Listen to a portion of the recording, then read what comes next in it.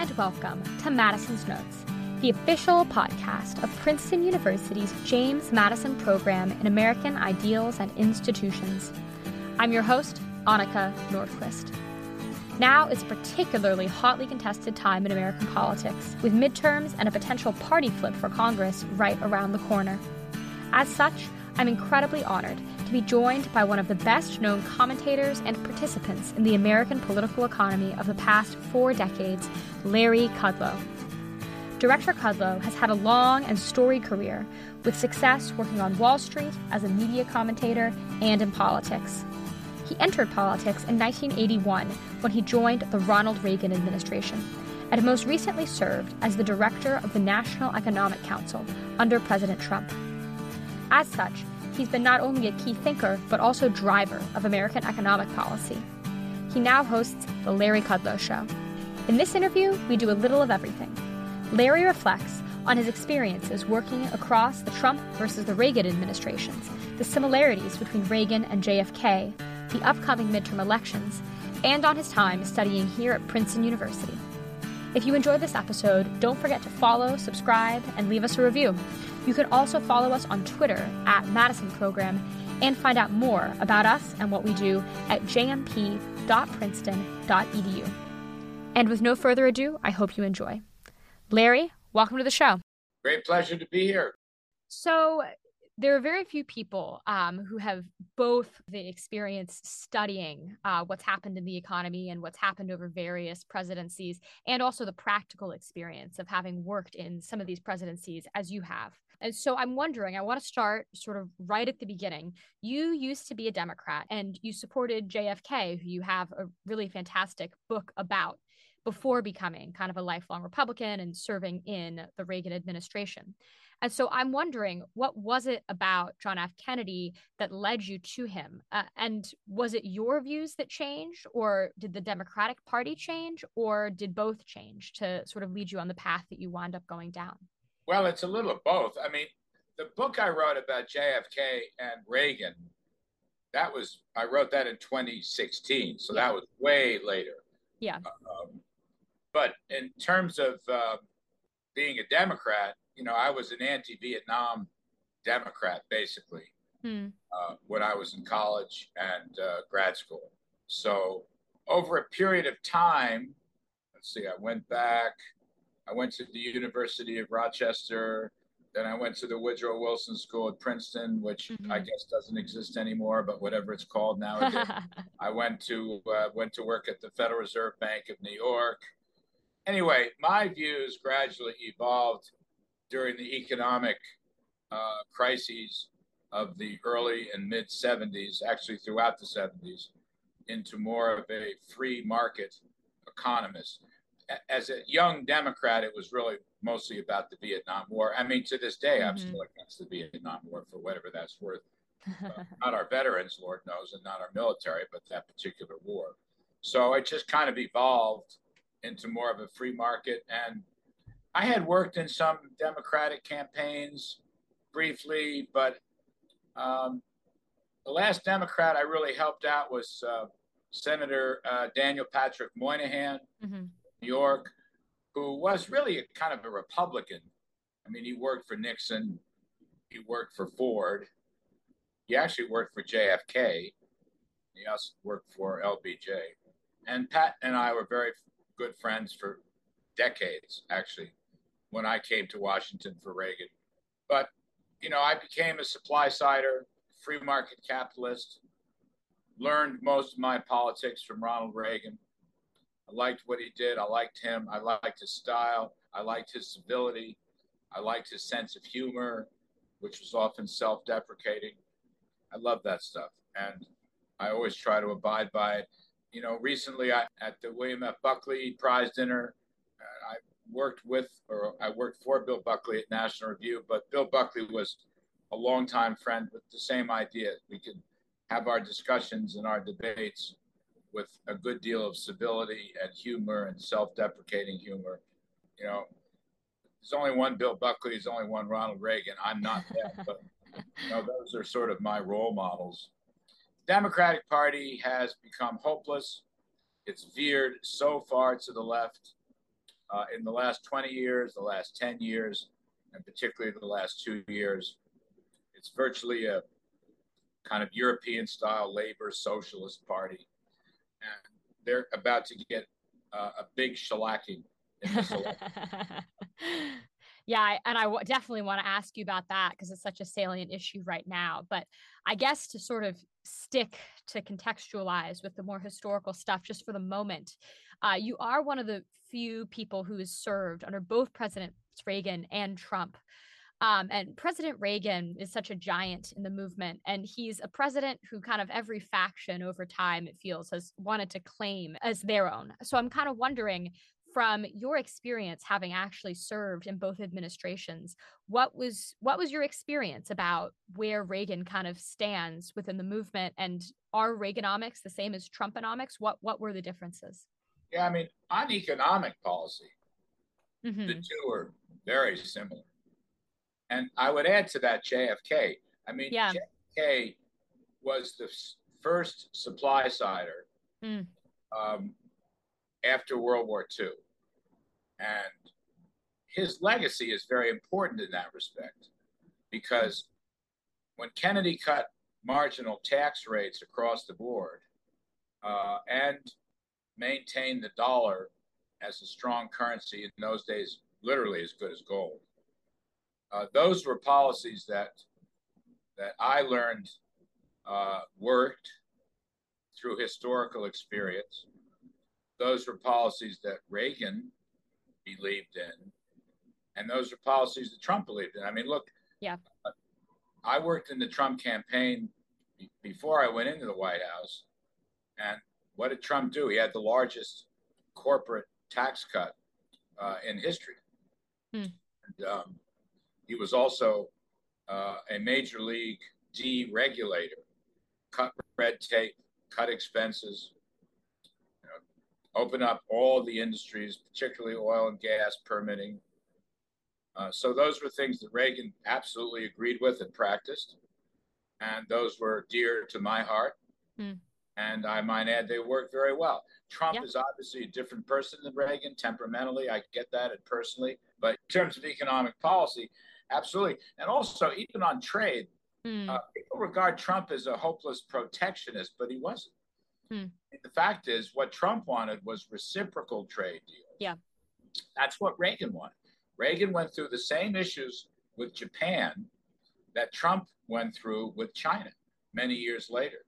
But we had, it's funny, I had Mike Pence was on the show last night talking about this. We concluded the largest trade deal in history, the USMCA, and that's something Reagan would have been proud of, because both sides had to give and take, and there was reciprocity.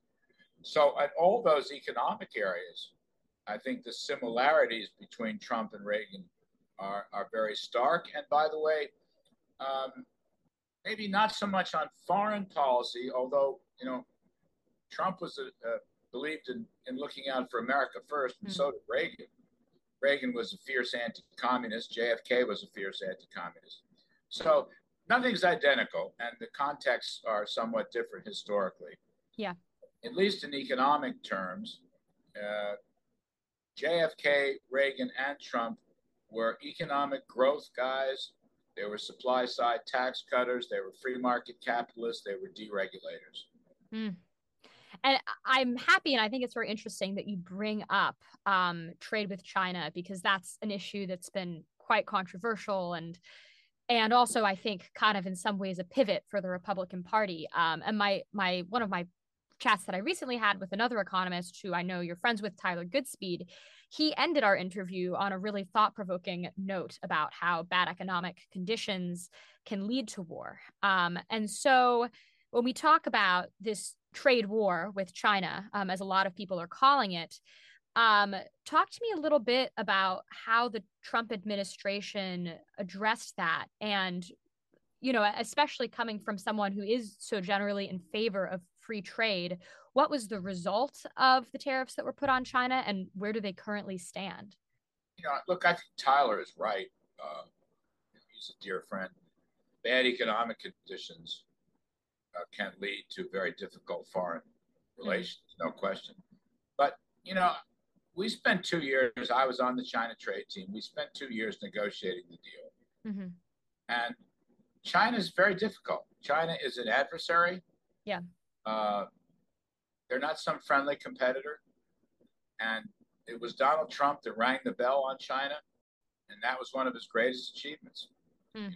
He pulled back the curtain and said, these are not people who are our friends. Mm. And however, having said that, we had relations with China. Mm-hmm. And regarding trade, Trump used tariffs to drive a hard bargain. And as someone who participated in that, over time, I came to agree with him that there were moments when China was being completely intransigent.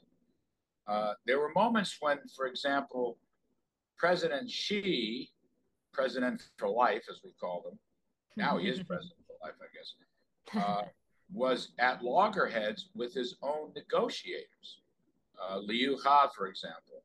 And that made it even harder. We didn't know who we were really talking to. So there were moments when President Trump got impatient and used tariffs as a negotiating tool. And I'll tell you the truth, looking back on that, I think he was right. I mean, look, we got a deal, phase one. I don't know, even to this day, how to assign a success rate to that deal. Okay, I don't know. I mean, I've talked to Robert Lighthizer quite a bit about this. He was our lead negotiator, a very brilliant trade guy. But we made steps, or we took steps, or we agreed to steps, that's the way to put it, that would lower some tariff and non-tariff barriers with respect to the purchase and sale of commodities. We also took steps to reduce the intellectual property theft. Steps were taken to open up the Chinese economy, where not every industry had to have a 51% Chinese ownership, particularly financial services, not elsewhere. I don't know if the intellectual property theft and the forced transfer of technology were two enormous issues, very tough nuts to crack. And I don't know, Annika. I mean, I honestly am not sure where we are. Some progress was made, but it's very difficult to quantify it. And as you know, in the last couple of years, because of China's aggressiveness in foreign policy and their human rights violations and their running roughshod over Hong Kong,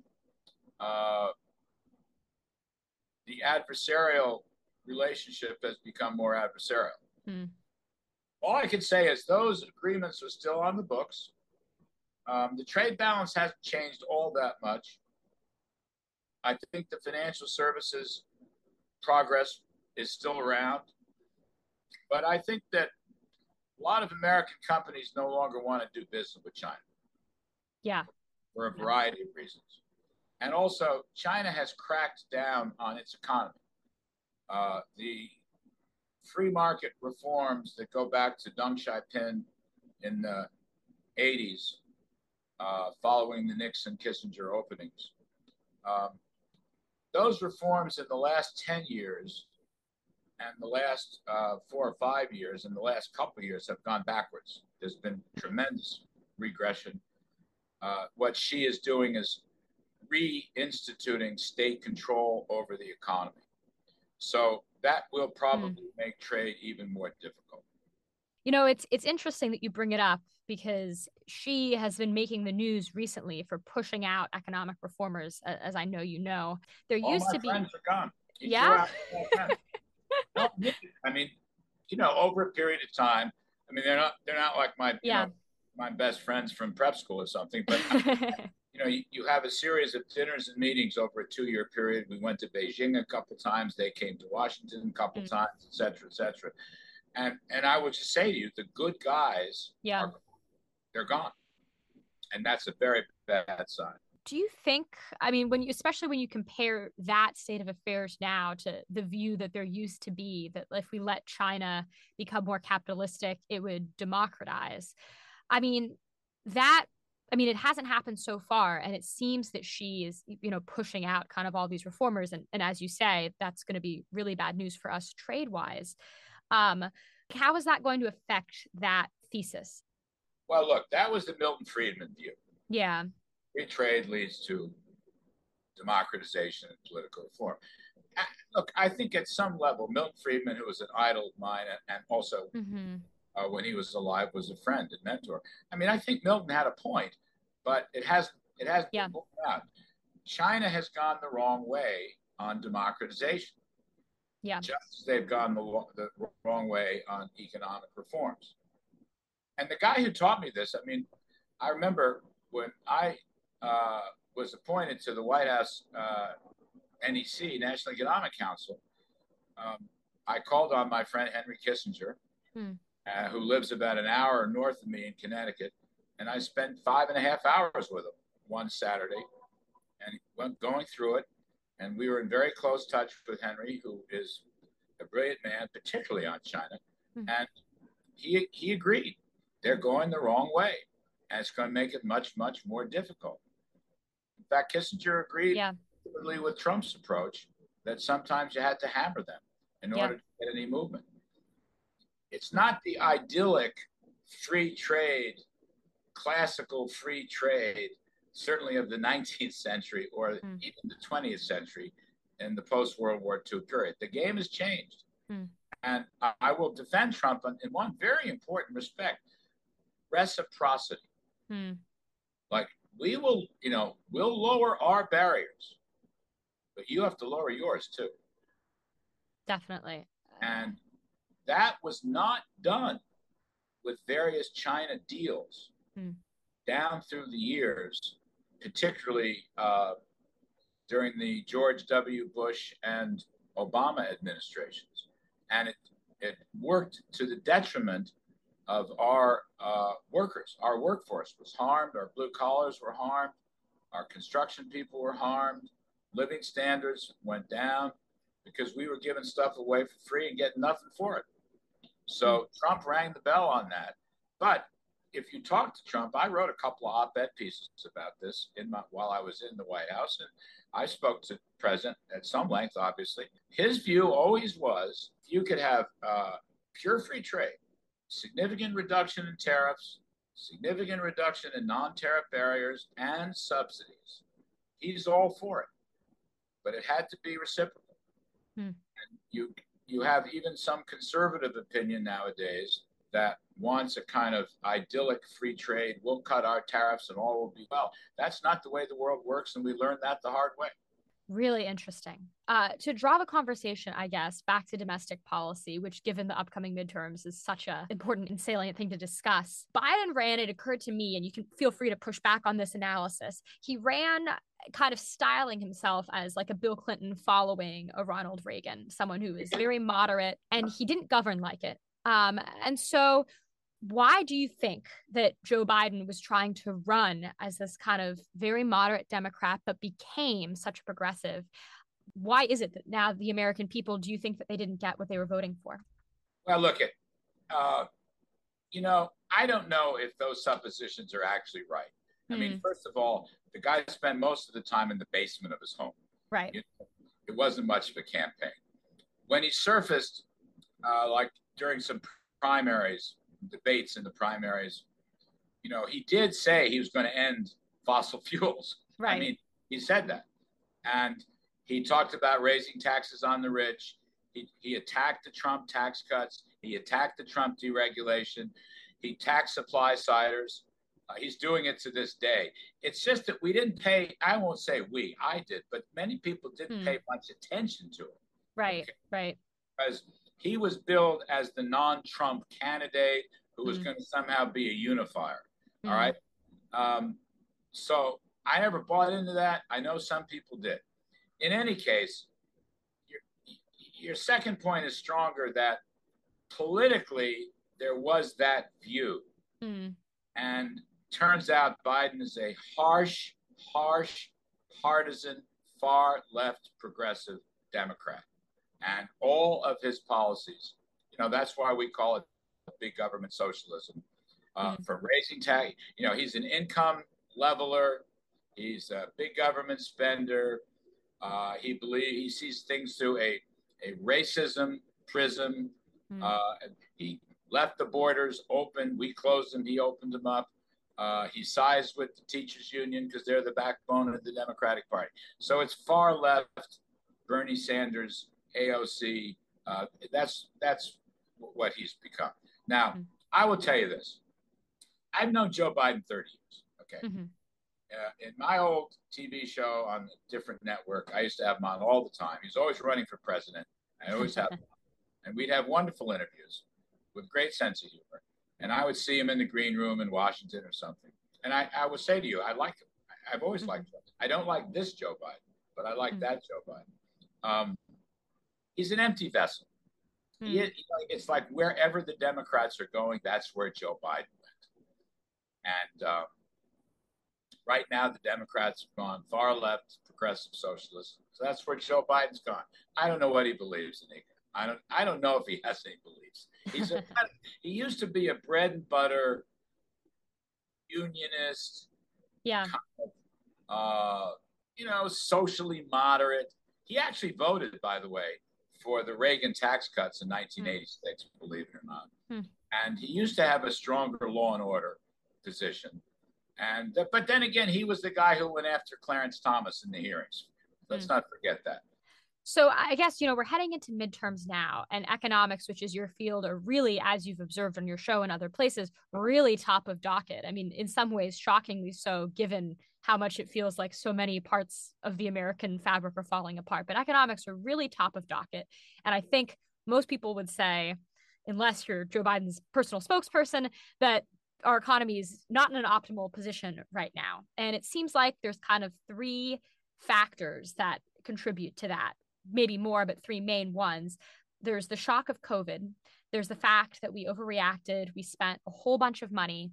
And there's the role of the Federal Reserve and that they didn't raise interest rates fast enough. And so when you look at those three causes, I think maybe the most charitable case would be to say, okay, COVID messed up this situation. There was no good way out. When you look at these three factors, how would you kind of rank them in terms of what has caused our current economic situation? We rebounded from COVID. Yeah. COVID was, a terrible, terrible natural disaster kind of event. I mean, terrible, million lives lost and so forth. But it had no lasting effect on the economy. The economy had a strong grounding. This was after the Trump tax cuts, after the deregulation. And in fact, I say this all the time, Joe Biden, who will not speak the truth about the economy, everything he says is fraudulent. He says, I inherited a recession. He did not. The economy was growing 6.5% when he took office. And the inflation rate was barely above 1. And those are facts. All right. My critics will say I'm just doing political stuff. No, I'm not. Go look at them. Just look at the first quote. I mean, we were in fine shape. The labor market was recovering. Unemployment fell way, way, way back down. Inflation was muted. The stock market was booming. And Biden launches into a high federal spending inflationary policy, which honest Democrats like Larry Summers and Jason Furman argued against and paid the price. We've all paid the price. We're still paying the price. The other biggest mistake he made was to declare war against fossil fuels. This whole fossil fuel war has done us enormous damage. We should be producing 14 or 15 million barrels a day. We're still below 12 million. Permitting, leasing, pipelining, people are suffering everywhere. It's had enormously bad impact on the economy and the inflation rate. And of course, all of his re-regulation of businesses, he's anti-business. He's basically running the socialist line. Those are the problems. COVID, difficult. Again, I don't want to downplay the human losses and tragedy of COVID, But in economic terms, it's passed. Hmm. And I don't want to get into what Tony Fauci did or did not do. That's way too hard, at least for this discussion. Yeah. But I'm just saying, no, basic mistakes, overspending, overregulation, the war against fossil fuels, raising taxes on businesses and entrepreneurs. This is what's strangling our economy. In a year, really, a year, but 15 months, he took a non-inflationary boom and turned it into a record high inflationary bust. And that's not an easy thing to do in one lousy year. I mean, I've been around a long time. That's not an easy thing to do, but he did it. And so these policies are going to be repealed because voters do not want this progressive vision. They do not want to transform America into some kind of woke society. They don't want it. And you'll see the revolt in the, in the elections. Well, with the last couple minutes, I have one last sort of fun question for you. You spent some time here at Princeton in your storied career, and I'm wondering if you have a favorite memory or favorite lesson learned from your time here. Actually, I enjoyed it. I was there for a couple of years. I met a lot of really good people, graduates and undergraduates. I was dating a woman in cap and gown. I enjoyed that. Went to their party. One of the things was both summers I was there. I was commuting to a job in New York City, and Princeton has a fabulous tennis setup. I was a varsity tennis player in college, and still play, but I used to play doubles with the former great Princeton basketball coach, Pete Carrill, who just passed away, unfortunately. He was a legend and an icon on campus. Pete had great basketball. I mean, Princeton's always had great basketball. Anyway, he found me, and I don't remember what he called me. He didn't call me by my name, but he called me something. And I always played with him because I could move and he couldn't. And when he played, Pete Carrill was famous for smoking cigars. He smoked a cigar while he was playing doubles on tennis courts. I don't know where they are now. It used to be by the old Jadwood gym. That stuff's probably all changed. But I will always remember that. And I also, look, there's a lot of very smart people there, or at least they were in those days. They used to invite me back during the P-Raids and have a seminar, in the Woody Woo Auditorium. But I have not heard from them in about 15 years. So I think they've written me off. Oh, Larry. I used to have debates with a faculty guy, and it was a lot of fun, but those days are gone. All right. Well, thank you so much for your time, Larry. Really, really great to have you on the show, and I so appreciate it. Good luck to you, Nika. Take care.